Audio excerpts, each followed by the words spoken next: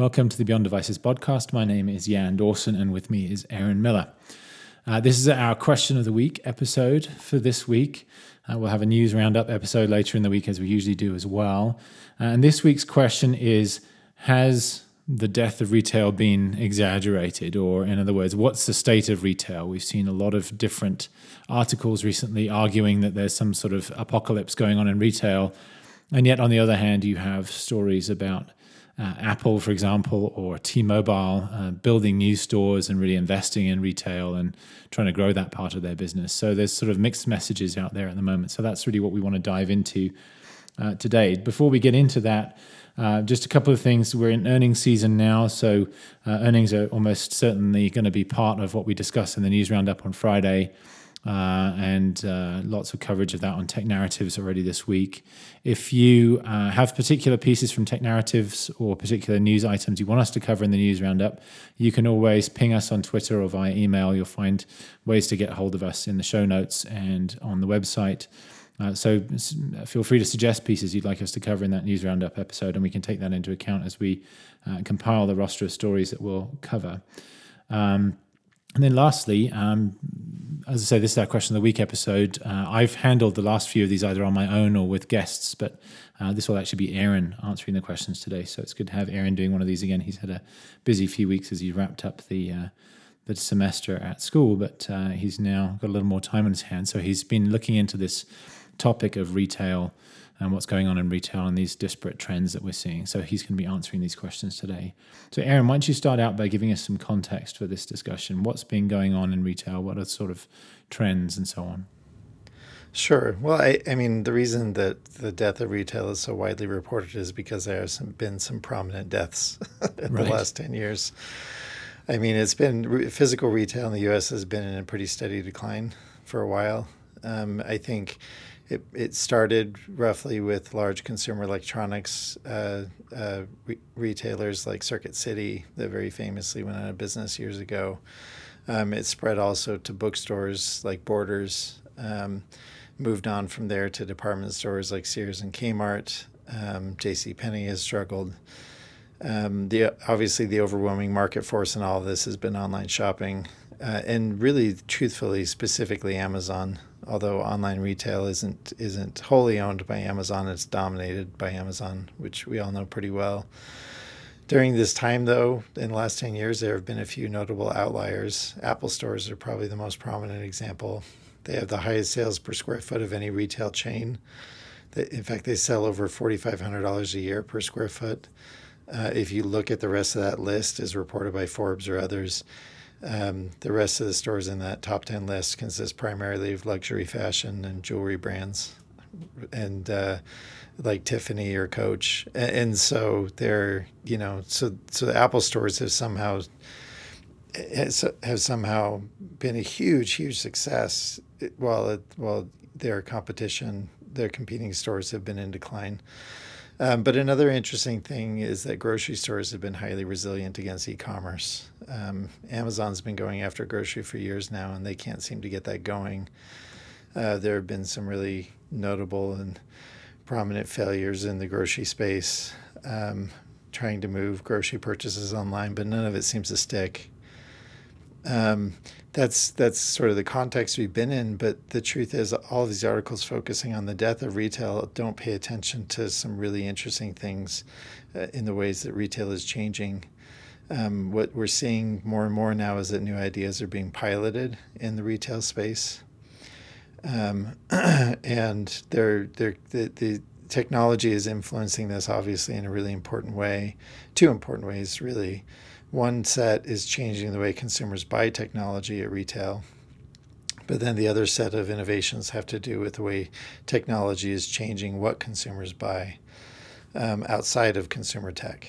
And I think the way you can I think one of the most useful and interesting lenses we can take for looking at the way retail is changing is Clayton Christensen's Jobs to be Done innovation strategy.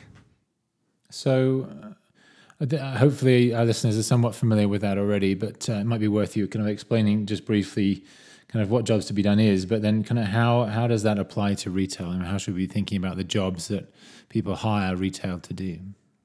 Sure. So jobs to be done is essentially a business/innovation strategy that focuses on helping customers do what they need done.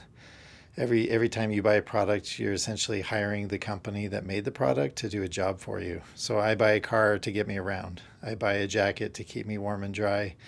The getting around and the staying warm and dry are jobs that need to be done. And so when I buy a product, another way to think about it is I'm hiring the maker of that product to do this job for me.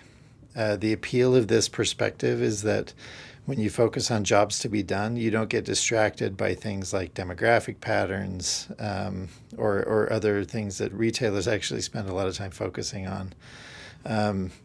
These are the sort of things that get retailers to miss the forest for the trees. And the nice thing about jobs to be done as a perspective is it keeps your focus on exactly why the customer is there buying the thing in that moment. Physical retail is part of what companies offer in helping customers get jobs done. When you go buy something at a store rather than online, that's part of the job to be done for you is that the physical store is offering is helping you do the job better than having to buy it online. So part of the job to be done, for example, might be that you need it in a hurry, whatever it is that you're buying, or you want to see it in person before you buy, so you can evaluate how well it'll do the job for you. This all fits in with the jobs to be done perspective. A blogger named Hutch Carpenter 5 years ago actually applied this idea to retail, and he came up with 4 basic jobs that span pretty much all aspects of retail. One is low price. We want things to be as inexpensive as possible. Another is selection, meaning that you have a lot of choices of products to choose from. The third is immediacy, obviously being able to walk out of the store with the thing you bought instead of having to wait for it to ship to your home. And then the fourth one is getting help, because some products require help from the producer, the retailer, whoever, so that you can use the product in the way that helps you do the job you need done. The reason e-commerce wiped out so much retail seems obviously tied mostly to cheaper prices, but that doesn't tell the whole story.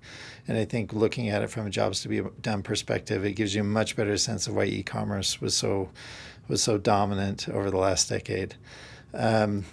Because we need to think about it in terms of the jobs e-commerce did that physical retail couldn't. Price is one of the obvious ones, but also selection. You can go on Amazon and find thousands of instances of a product versus maybe the 3 or 4 that you might encounter on the shelf in a store. It also dominated in curation because you get product reviews online that you don't get in the store. And I think that's one of the things about e-commerce that's sort of undervalued. Even though the truth is, if any of us goes to Best Buy and we're looking at a product, we're checking online to see how many stars that product gets on Amazon. Obviously, with Amazon Prime, Amazon went after the immediacy problem by getting you to essentially subscribe for 2-day shipping rather than paying a shipping charge for each order. And so where immediacy has been the space that physical retail dominated for so long, shipping infrastructure has changed so dramatically over the last 10 years that it's less of a problem. And most of us are willing to wait 2 days for a lot of our purchases to show up. And Amazon with Prime pioneered on how to get out the customer pain of paying for shipping each time we order something. We like paying for shipping all in one chunk each year rather than paying for it individually with each purchase. And these are all examples of jobs to be done in this process of e-commerce eating away at retail. That said, it seems like most of the easy e-commerce advantages have now been fully realized. Put another way, the low-hanging fruit has all been harvested. And so I think what we're seeing now in retail is a new perspective. And because e-commerce has sort of maxed out the obvious advantages, the new question that a lot of firms seem to be asking is, what can physical retail do that e-commerce can't? Essentially flipping it on its head and saying, okay, e-commerce dominated in these jobs to be done. Now, in what areas can physical retail dominate e-commerce in specific jobs to be done? So have you come up with a list of things that you think physical retail can do better than e-commerce? Because we've heard a lot of talk about that over the last few years, but it doesn't feel like a lot of retailers have really cracked that nut in terms of actually providing a physical retail experience that somehow draws people back into stores. Most of the trend seems to be in the other way.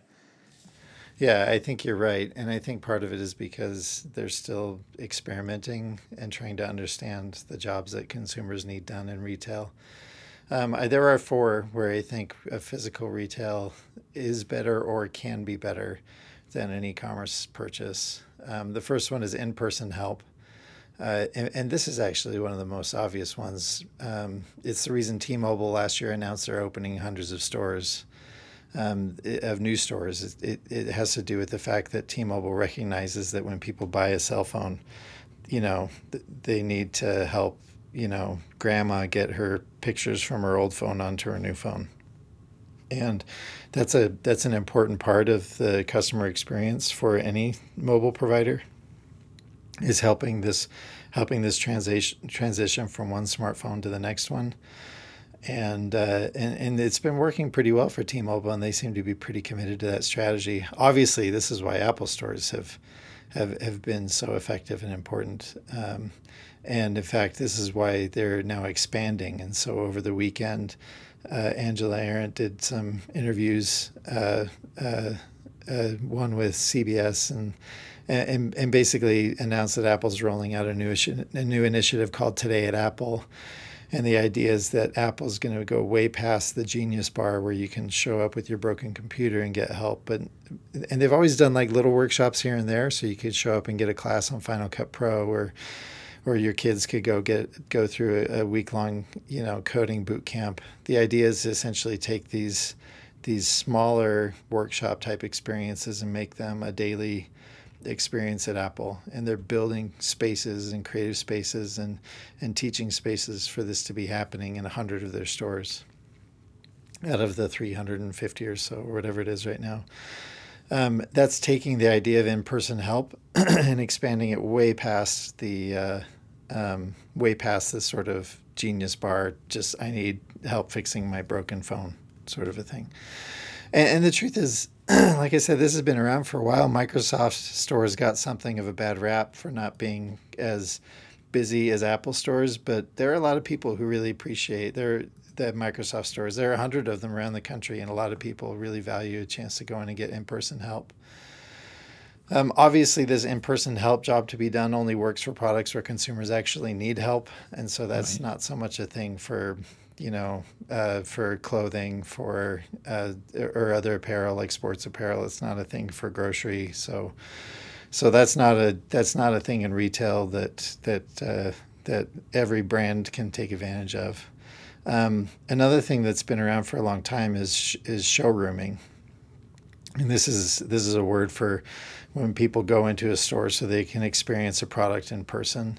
Showrooming actually was a huge problem for the electronic retailers back when Amazon was growing really quickly, because people would show up to Circuit City or to Best Buy to sort of look at a product, maybe compare models of television, and then they would decide on the one they like, and then they would go home and buy it online.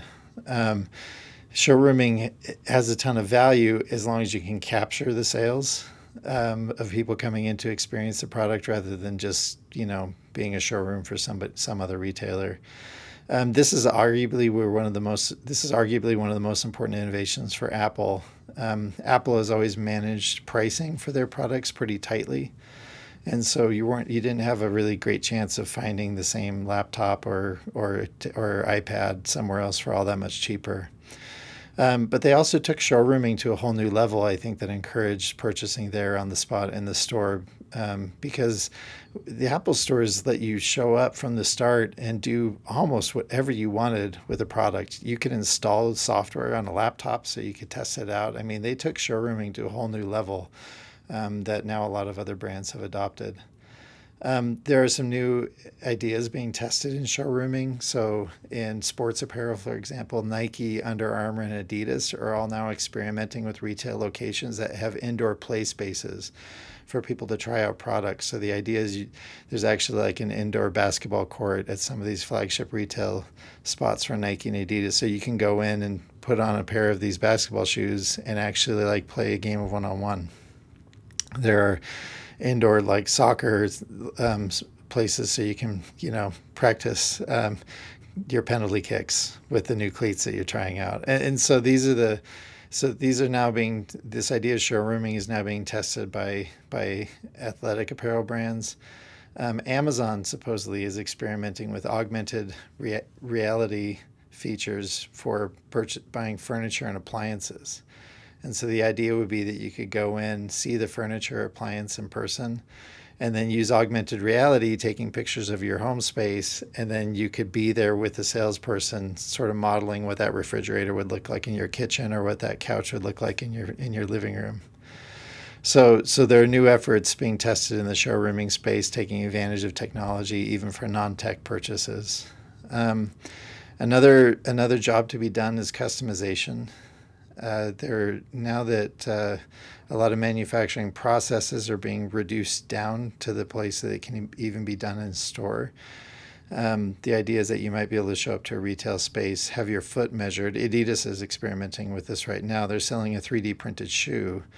Well, the idea would be that you can go into a store and have your foot scanned and have the shoe printed to the exact dimensions to fit your foot. And so you walk out with a custom fit pair of Adidas shoes that were 3D printed in the store. And the old-fashioned version of this is now being tested by Coach in one of their big stores, where you can go up to the second floor and watch these handbag artisans make a customized handbag for you, which obviously I think adds a ton of value for a purchase like that, because Coach handbags are prized, and the idea that one would be unique to you is really appealing.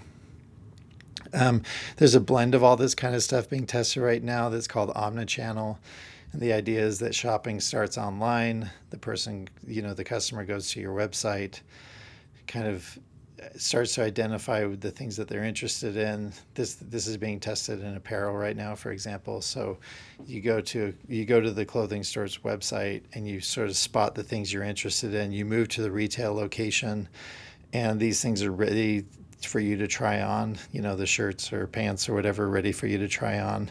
And while you're there, it can actually, use RFID and other smart technology features to keep track of your wish list, figure out what you like and you didn't like. And then the whole purchasing experience wraps up either with an in-store purchase where you walk away with this stuff, or at home delivery because maybe they didn't have the size you wanted, and so they ship it to your house.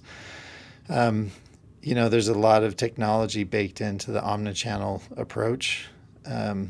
And obviously the hope is that this can be a best of both worlds kind of experience for customers, that they can get everything they like about online and get everything they like about physical retail in one experience. These are 4 examples of jobs to be done that that are being tested right now in these new retail initiatives. So they all sound good in principle. Are there any kind of problems with these approaches? I mean, it seems to me that some of these things are already being eroded by some of what's been done online as well. So things that used to be kind of unique benefits to physical retail, they're starting to be online versions of them, whether they're using augmented or virtual reality or something else to kind of recreate some of those physical experiences, or whether they're just kind of replacing it with something even better. Yeah, and I think the problems are the reason that none of these experiments have blown up and gotten big and successful. One that's interesting is that it hands down, one of the best things about retail is that it solves the immediacy problem far better than online does. Amazon has been working more and more to try to get same-day delivery for stuff, and yet that's still hard, and there's still the vast majority of Amazon customers who have to wait at least 2 days to get whatever it is that or 1 day if you pay for the expensive shipping. But there's a wait, and that's not a problem if you're willing to drive to the store. What's interesting is some of these strategies actually can make the immediacy advantage of retail worse. And so customization is an example of that. You could go into an Adidas store and have your foot measured and get a custom pair of shoes printed out, but you're going to have to come back 3 hours later when they're ready for you. And that actually diminishes the value of having that experience. And so omnichannel actually also has that problem because customers may go online and find products that they like, and then they go to the retail store and find that it's not there in their size or whatever, because online there's a much wider range typically of products to choose from than in the physical retail space. And so the store gives this false invitation of immediacy, a false promise of immediacy that then it doesn't follow through on. So that's one of the problems, is that a lot of these strategies are actually hurting some of the advantages that make people prefer retail. Another one is that these are all so far primarily limited to high-end flagship type experiences. The ones I was talking about with Nike, Under Armour, and Adidas, these are all things that they're testing in New York City in flagship stores. And that's not a scalable thing. This is like that sort of an idea is going to be really hard to nationalize, especially as you move away from really population dense urban areas. And so it's not clear that these experiments are going to work simply because they're going to be too hard to scale nationwide. And then the third problem that I think is a really big one that a lot of people overlook when they get enthusiastic about these experiments is that a lot of these experiments thus far are limited to single brands. And retailers get enamored by all these strategies because they love the idea of building brand experiences. They love the idea of getting people to love Nike, to love Samsung, to love whatever brand is trying to do this sort of a thing. And that level of brand loyalty is pretty rare. Most people actually like having brand options at retail. I think that's why Best Buy is able to hold on, is because you can show up and try out televisions from LG and from Samsung and from Sony, and you can look at all these different televisions in one place. And so the idea is that Sony, if they try to do their own, and they have before, without a ton of success, you're not going to show up to just a Sony store or just an LG store. Instead, you're going to, you'd rather go to a store where you can look at multiple brands at once. And the problem is brands are the ones that are leading the experimentation and all these new ideas. But Nike's not going to be selling Adidas shoes in their Nike store. And when it's limited to single brands, it limits the appeal to customers. And I think that actually enhances the likelihood of this being a showrooming without a purchase kind of experience. So, I think to summarize and wrap up, because we're about at that point, I would say, very clearly retail is not dead, but it needs to change to avoid a future death. And the next wave right now in retail is experimentation. Executives appear to not be afraid of retail anymore the way that they were before. I think there was a stretch there where everything had to be online, and online was the dominant approach. Well, building an online purchasing experience isn't the hardest thing in the world, and now everybody's done it. And obviously now the problem is just stickiness, and Amazon has that in spades when others don't. And so right now execs are saying, okay, wait a minute, let's turn our eyes back to retail and let's try to create a best of both worlds experience for our customers, where we have this omnichannel online retail mix. And I think they all see it as a potential unique advantage. And that's why, but emphasizing the word potential. And that's why there's so much experimentation going on in this space. Even Apple is doing new experimentation. This Today at Apple endeavor and the renovation of these 100 stores is driven by the idea, and Angela Ahrendts said this in her interview over the weekend. The idea is that Apple wants their stores to be more like community centers. They want it to be a place where you can go hang out. In fact, she compared it to hanging out at Starbucks, which I thought was a weird comparison, because you go to Starbucks for coffee, for a snack. And unless Apple starts selling food, I have a hard time understanding why people are willing to go spend 30 minutes to an hour there, unless the teaching is what draws people in, right? And that there's going to be this constant teaching happening. I think that has potential to do it, but we'll see. But anyway, Apple's experimenting now. Amazon obviously is continuing to experiment in retail. It's interesting because they've been at it now for at least 5 years and they still haven't figured out something new and big. Amazon bookstores are kind of slowly popping up in different places, but they don't seem to be doing all that much better than Barnes & Noble.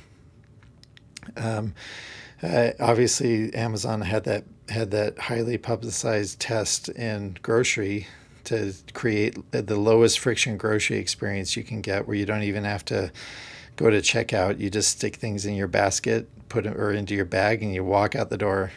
And in the process of walking out the door, the technology built into the store knows what you're taking with you, and then your Amazon account gets charged accordingly. There's a lot of new stuff out there that still has to be tested and tried in retail. I think, to summarize, you're going to see a lot of really expensive froth, like a lot of ideas that aren't fully baked, not well thought out, and not in the end doing all that many new jobs for customers if you take this jobs to be done perspective. And I think is we're surveying the landscape of all these new experiments in retail. I think the way any of them are going to hang around is if they can scale, right? Whatever idea is being tested, it's got to be able to scale. It's got to be the sort of thing that's done, in Des Moines, Iowa, just as much as New York City or San Francisco. And so that's, I think, that's the thing to pay attention to is are these ideas solving actual jobs that consumers want solved? And are these solutions happening in a way that can actually scale? Great. Well done, Aaron. That was a great summary of kind of where things are right now. I think we've referred to several articles and other things that we'll link to in the show notes and on the website. So if you're interested in those, we'll link to them there, and you can find them there. We have been including raw URLs in the show notes, which, as far as I can tell, in looking my own Overcast app, for example, they do seem to be clickable. So hopefully that's helping those of you that do look through those and click on some of those. But we'll include those links there as usual. And again, we will be back on Friday with our News Roundup episode. So if you have any particular news items from the week you'd like us to cover, then let us know either by, if you're a Tech Narrative subscriber, you can actually just like individual posts and that will count as a vote for that post. But you can also just ping us on Twitter or via email or whatever, and we'll aggregate that feedback and take that into account as we're sort of drawing up the roster for Friday's News Roundup. So thanks for being with us. Appreciate your time, as always, and your feedback, and we'll be with you again on Friday. Bye-bye.